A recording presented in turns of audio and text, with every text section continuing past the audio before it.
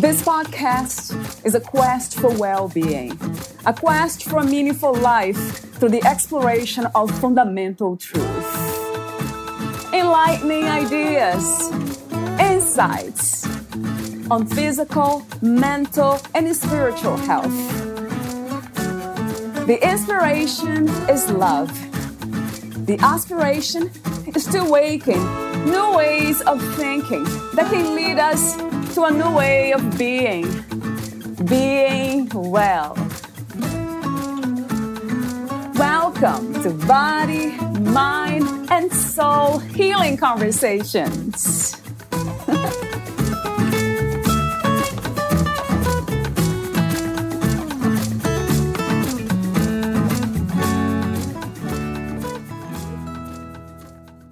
Don't strive for perfection, which kills excellence and leads to procrastination. Strive for success, not perfection. Chase happiness, not money. Valeria Teles interviews Dr. Alan Weiss, the author of Your Legacy is Now. Life is not a search for meaning from others, it's the creation of meaning for yourself. Alan Weiss, PhD, is a consultant, speaker, and best-selling author. Described by the New York Post as one of the most highly regarded independent consultants in America, his consulting firm, Summit Consulting Group, Inc., has attracted clients such as Merck, Hewlett-Packard, GE, Mercedes-Benz, and more than 500 leading organizations. He is the author of more than 60 books, many of which have been included in university curricula and translated into 15 languages. Meet Dr. Alan at alanweiss.com. Here's the interview with Dr. Alan Weiss.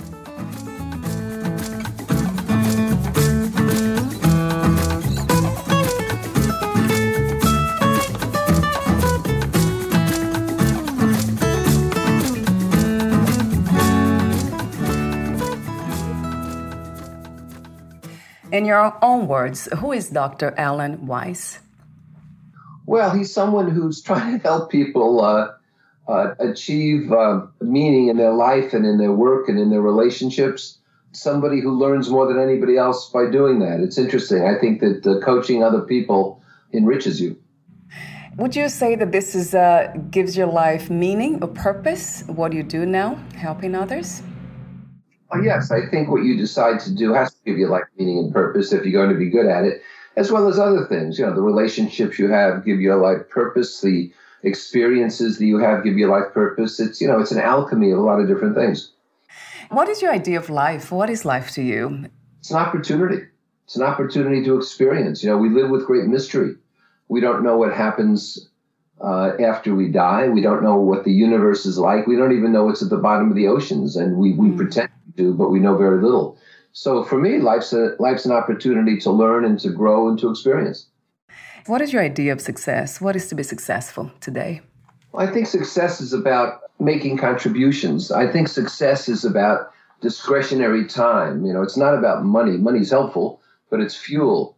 And I really don't think that we have any right to consume wealth or consume happiness without creating wealth and happiness. So, I think success is not just reaching your own goals. Success is helping other people reach their goals. You mentioned in your book something interesting that I had to bring to the first section of the interview. You say, be comfortable being spiritual towards the end. So talk to me about your idea, your understanding of spirituality and what is to be spiritual. Well, I don't equate spirituality with religion. I happen to be a person of faith, but I think that people can be spiritual without being religious, and I think many religious people aren't spiritual. So my definition of spiritual is being in touch with the world around you, being in touch with nature, taking lessons from what's around you. Instead of being self-absorbed, as so many people are, it's rather being very aware of what's going on around you and being self-aware as well. So I learn every day from what I see around me, and I observe what's around me. But, the problem is, Valeria, a lot of people look forward in dread and they look back in regret. They should be looking around in awareness. And with that in mind, I'll ask you just an open question about living this meaningful life. What does it look like to you? You probably have been talking about that, but talk to me for a moment about this idea we have, that leading this meaningful life. What does it look like exactly? Well, life is not a search for meaning. Life is about the creation of meaning. And so I think as we go forward, every day there's a new page written in our book, metaphorically. And the question is the page the same as the day before, or is it blank, or is it boring, or is someone else writing it? So I think meaning every day is about what you create for yourself, what you create for others, and every day is an advance. Every day is an improvement. I know people, and so do the listeners, who retired, at 65 or whenever, and they're basically sitting around waiting to die. Right. I don't understand the whole concept. I think we have to move forward every day, and that's how we make, not only how we make a life for ourselves, but how we contribute. I agree, yes. That's a very interesting message, and I agree. And I do see that happening too to people around me who choose to do nothing. But in a way, even that thought, we need to kind of be careful, because we got to go back to the mystery you speak of. We don't know. Like, judging is so easy, isn't it? But to judge implies that we know everything, the past, that we know the invisible world, the future, past lives, everything. Any judgment implies that. Well, judgment gets a bad rap. I mean, a lot of people say, be so judgmental. We make judgments every day. We make judgments about when we want to go to the gym, about what traffic pattern to take. We make judgments about who we want to help and so forth. Judgments are a part of life. Being judgmental, that is, condemning people, that's not a good habit to be in. However, I think there's empirical evidence that can tell you this person's life is not a contributing life. This person's life is a highly contributing life. So I don't like it when people say, don't be so judgmental, don't be so judging. It depends what conclusions you're reaching and whether the empirical evidence supports it. Yeah, I understand what you're trying to say, that, we do. Of course, the mind automatically does that. That's what it's here for, to judge, discriminate, separate. It's just that choosing, I guess coming from my perspective, and perhaps the people that I speak on this podcast, we come from a place of understanding more than judgment. Yeah, the judgment might be there, but then we try to look closer and address our own thoughts about what's happening or other people in a kind way. And that makes a big difference. That's a lofty goal, but the fact is that some behavior is, by any rational standard, inappropriate and bad. And so if you take just a silly example, someone who gets to the bottom of an escalator and stops, or someone who's leaving a crowded movie theater and decides to discuss the show in the exit doors, that's not intelligent behavior. Speeding on the highway at 100 miles an hour is not intelligent behavior. And I don't look upon that with any kindness or understanding. I think people who make innocent errors and people who, for whatever reason, are put in awkward positions by others, that you look at with kindness and understanding. I think that we need tough love. For example, sympathy is feeling sorry for people. Empathy is understanding how they feel. And I think that tough love is empathy without the sympathy.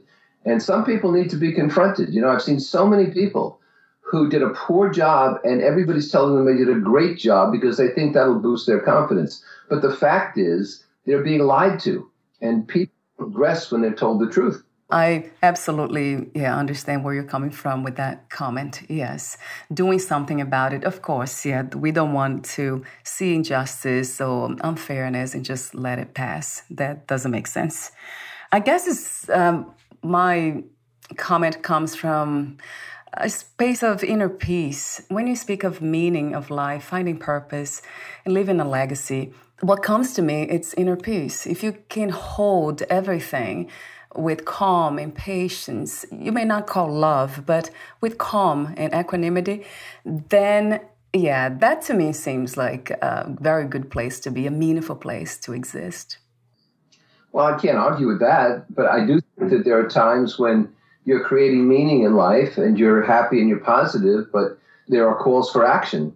There are things that create healthy outrage, bias and prejudice create healthy outrage. And I think that that's the antithesis at that moment of calm and peace. Sometimes you have to take action. Yes. No. Oh, of course. Yeah. Inner peace just implies that you are in a space where you can see with clarity. So it's much easier to take action too. it's easy to take the right actions, actually, if there's such a thing as the right action. Perhaps a better choice, make better choices in life. So 2020 has been this very interesting time of challenges and change. For you, what insights have you gained, Alan? Well, I think that it's marvelous how resilient we are. It's marvelous how people can accommodate. And, the news, of course, has to be thrilling, and the news has to be breathless, and the news has to be dangerous. But the fact is that people come through. The fact is that a vaccine within a year is incredible.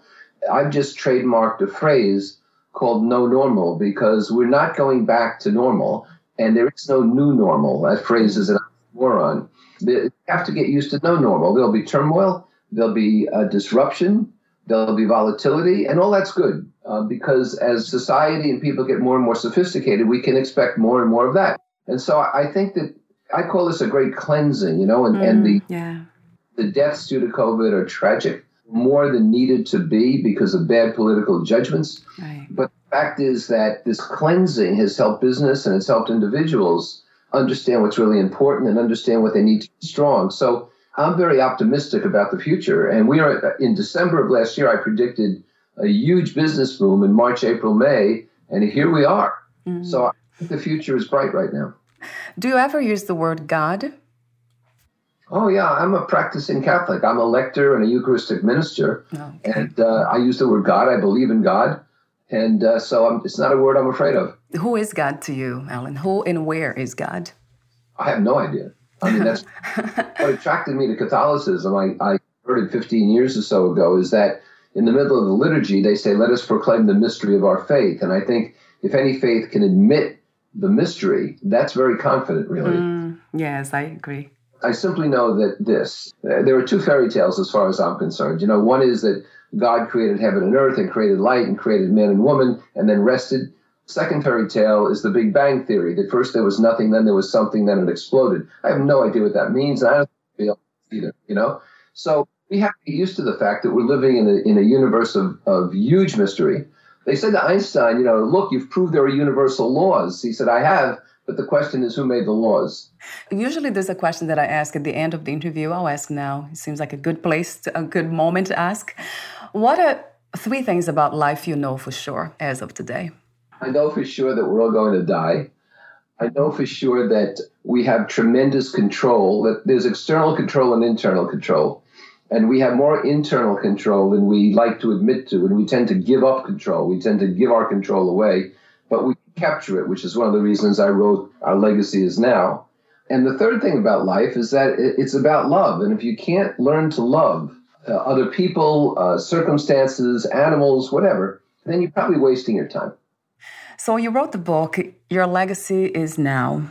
Life is not a search for meaning from others. It is a creation of meaning for yourself. So how did you become a writer? My initial questions. And talk to me about the main inspiration and intention of writing your book. Well, I began writing in grammar school. I was from the inner city. We were very poor, but the grammar schools back then were very good. Teaching was a lofty position, and we respected teachers, and they didn't take any nonsense. So I learned to read and write. And I started writing because I loved language and expressing myself that way. And in high school, I became editor of the student newspaper, which was very rewarding. And then in college, I became editor of the college newspaper. We won 8 awards. And so writing stood me in good stead. And I always wrote on the side. But then in 1985, when I was fired from my job heading a consulting firm, I looked around and there were 250,000 consultants or so in the country. And I said, how do I stand out? And I believe that you don't improve by correcting weaknesses. You improve by building on strengths. And so I spoke and wrote. And I started writing my first books. And I wrote 3 books about my consulting expertise, which got me Fortune 500 clients. And then I wrote a book called $1 Million Consulting, which has been on the shelves for 30 years. And this year, 2021, is coming out in its 6th edition, which is unprecedented.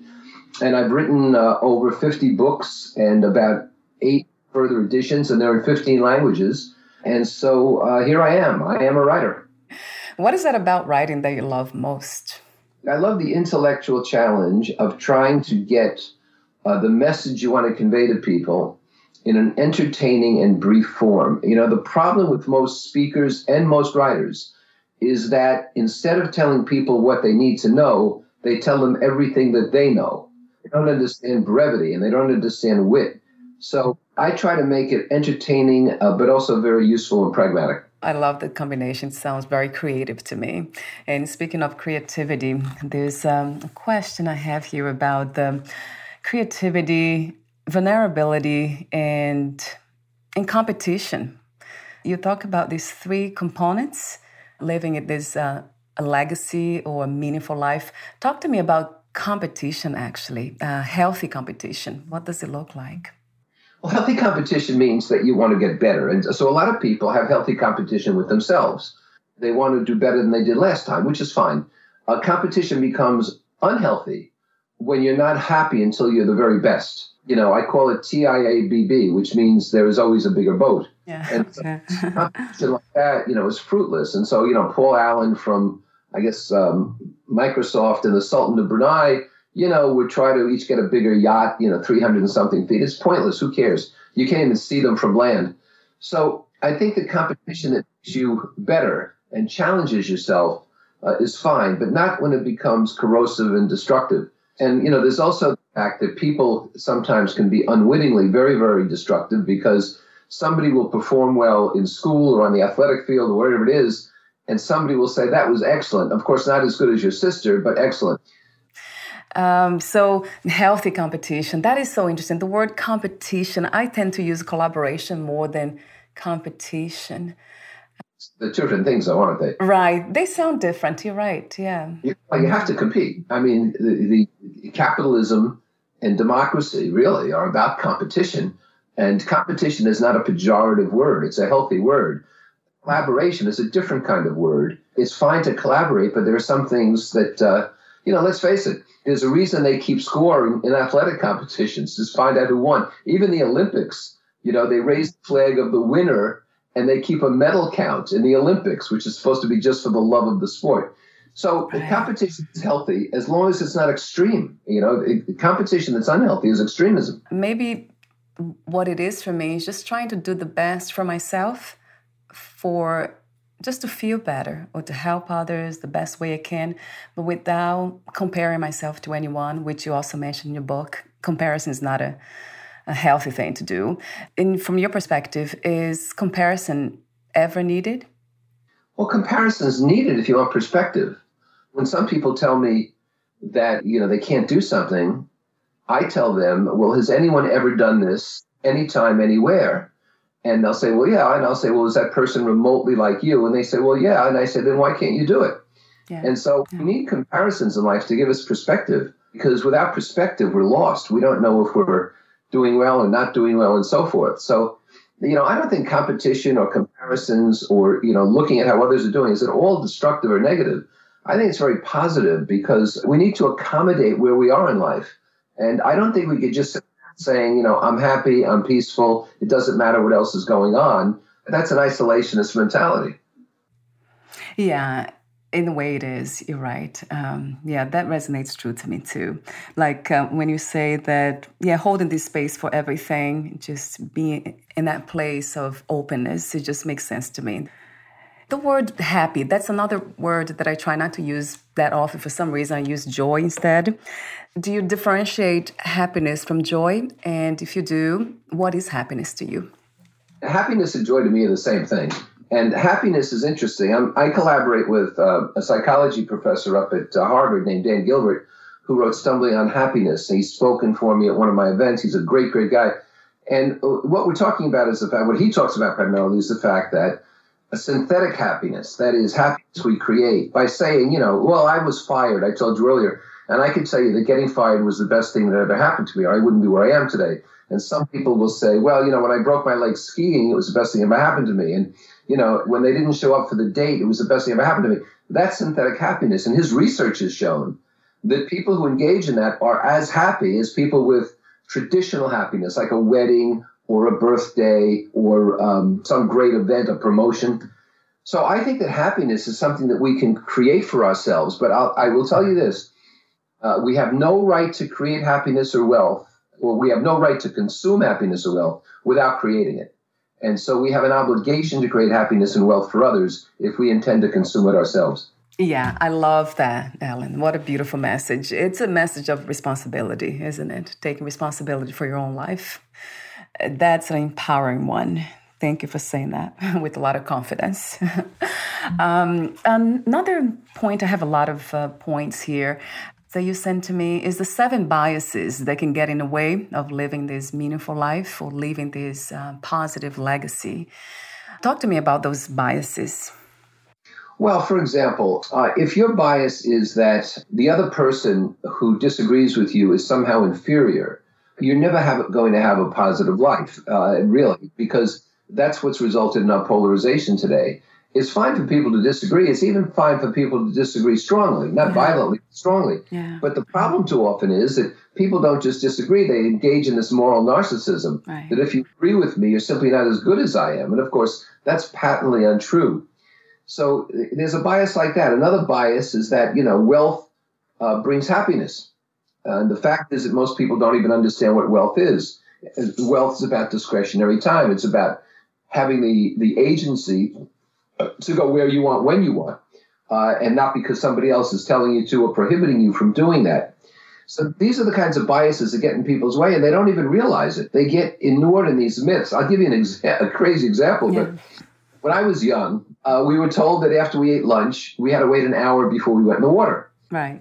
Yes, yeah, I remember that. Right? So we'd sit on the beach, and at 58 minutes, we'd say, no, we have another 90 seconds, Because otherwise you'll get cramps and you'll drown. And of course, this is absolutely scientifically untrue. But we lived with that for years and years and years. And so you have to look around, if you think about spirituality, which you raised earlier, and say, what are the myths, what are the biases living under which constrain us and prevent us from achieving real meaning in life? Oh, wow. Yeah, those we're talking about false beliefs and limiting beliefs, right? That we have so many, those values. It makes sense to me. The judgment, that's the only one I'm pounding upon here. Yeah, I try not to be judgmental, but in competition, those two things, it might be just words, because at an unconscious level, we're always trying to improve. We don't even know exactly what's happening, and that's what we call healing. I call healing. Well, let me ask you something, Valerie. Yeah. Suppose you're in a restaurant, and it's a family restaurant, and somebody at another table, in the course of just conversation at that table, very loudly keeps repeating profanity. Wouldn't your judgment be that they're inappropriate and rude and somebody needs to talk to them? Or would your judgment be, well, let me understand, they probably have a reason for shouting profanities in the restaurant?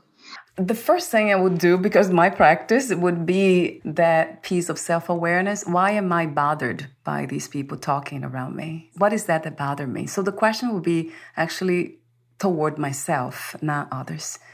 Everything that happens is always about my perception and because that's the only thing I can control anyway. There are children in the restaurant. It's offensive language. It's vulgar language, and it's disturbing people's meals. Don't you think that's important? Yes, it is. Overall, collectively, absolutely. Everyone agrees. It's almost like an agreement. We all agree here that we should not have these people around us making this noise and using this language. So it's more of an agreement, the societal collective agreement. Excuse me for interrupting. It's a judgment that the behavior is incorrect. You can't get around that. It's a judgment that the behavior is incorrect and something should be done about it. So, and I would like to think that you wouldn't need unanimity in that restaurant, that if you judge something to be inappropriate or a danger, or if you had children present, it was completely inappropriate for them to be listening to this, that you would take action. And so that's why judgment gets such a bad rap. Sometimes you can't wait around and take a vote. Now, I understand your perspective, absolutely. And I know how these situations can just get somebody really worked up. And of course, we have to take measures. We have to do something. Like at that level, if somebody's trying to attack children, of course, we call the police, we do what we can. But it's when it comes to reflection, understanding emotions and, the way we navigate the world, it's a practice for me to just go back to myself and ask, what is about this situation that's bothering me? Why? And what's happening within?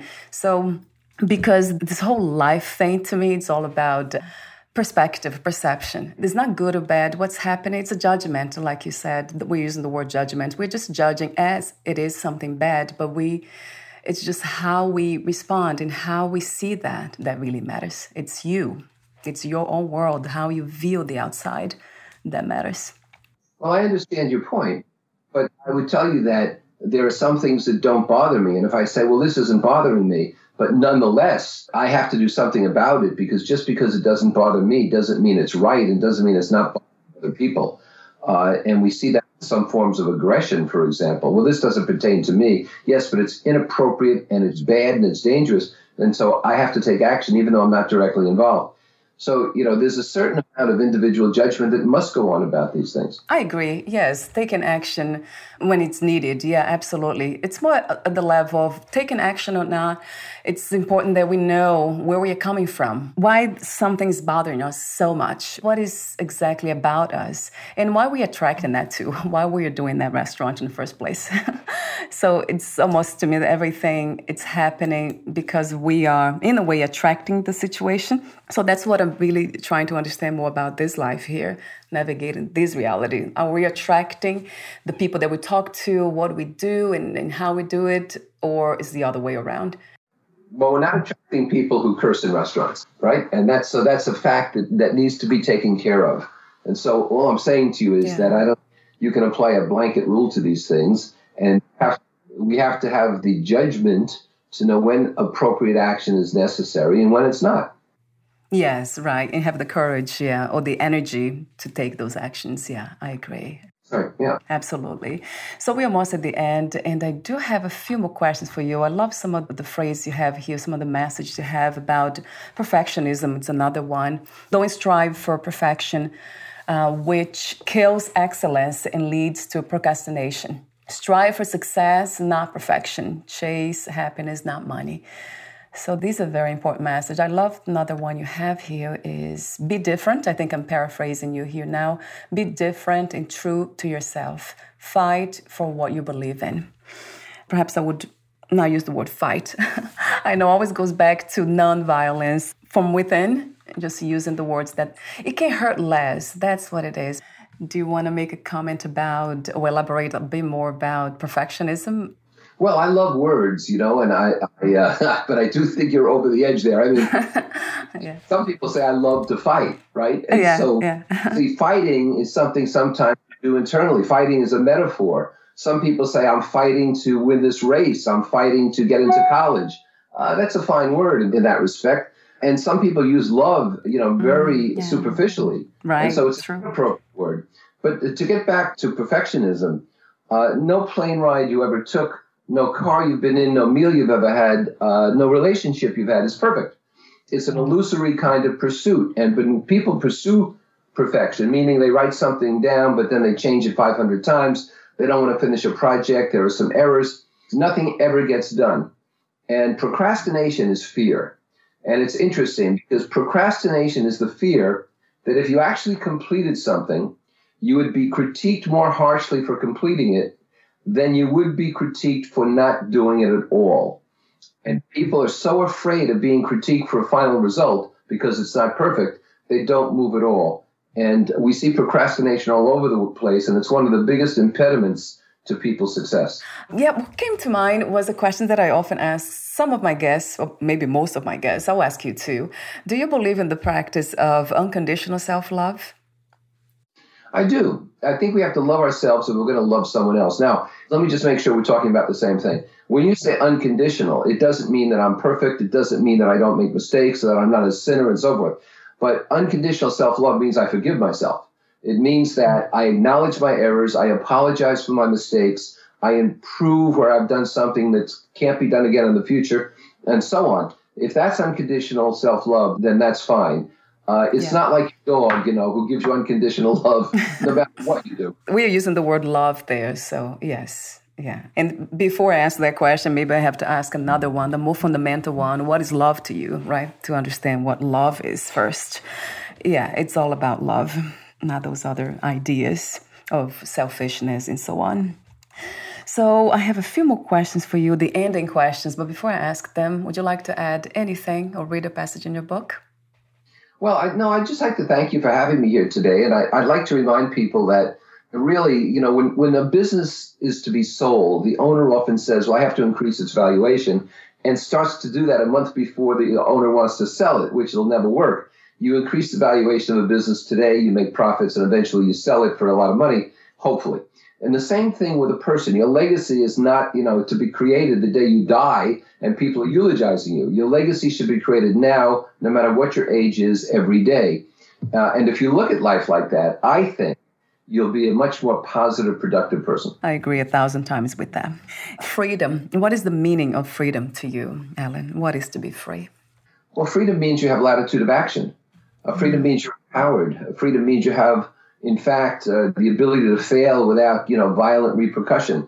You have the ability to learn. I think freedom, John Jay, I think, said this during, the American Revolution, your freedom stops at my nose. And so I think that we have the freedom to be ourselves. We have the freedom to contribute. And so long as we don't cause harm to others, that freedom is significant. What was the hardest lesson to learn about yourself in life as of today? I think what I finally learned, probably not until my 40s or 50s, was that I don't have to keep proving myself to people every day. I can relax. I can be comfortable in my own skin. People will accept me as I am in any way that they choose to. So I think not having to impress people takes a giant weight off. When you're young, you think you know everything. And as you get older, you realize you know nearly nothing. Yeah, thank you so much for your message of authenticity. And my last question is, if you knew you would die soon, meaning leaving the body, would you make any change or do anything in a different way? It's a good question, but I don't think I would. It's not that my life is perfect or that I'm leading a sterling existence, but I like to take each day as it comes, and I don't see any way around that. And before we say goodbye, I wanted to thank you for your presence, your authenticity, your knowledge, wisdom in the work you do, trying to help us to understand and live this legacy, this meaningful life every day, every moment, and not to wait until after we are dead and no longer here. So that's a beautiful message. Well, thank you, Valerie. I really enjoyed it. Thank you so much for having me here. And before we say goodbye, where can we find more information about you, your books, products, services, and future projects, Alan? Alan Weiss, AlanWeiss.com. There's free text, free audio, free video. I have a podcast weekly, The Uncomfortable Truth. You can also join me on Twitter and LinkedIn and Facebook. And all of that is complimentary. All of it is free. You can subscribe to the newsletters there. So thank you for asking. Wonderful. Thank you. And we'll talk soon. Bye for now, Alan. Bye-bye. Bye.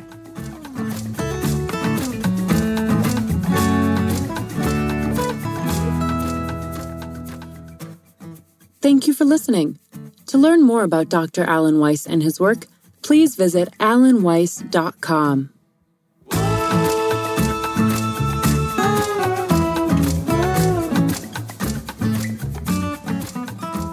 To learn more about this podcast, please visit fitforjoy.org/podcast.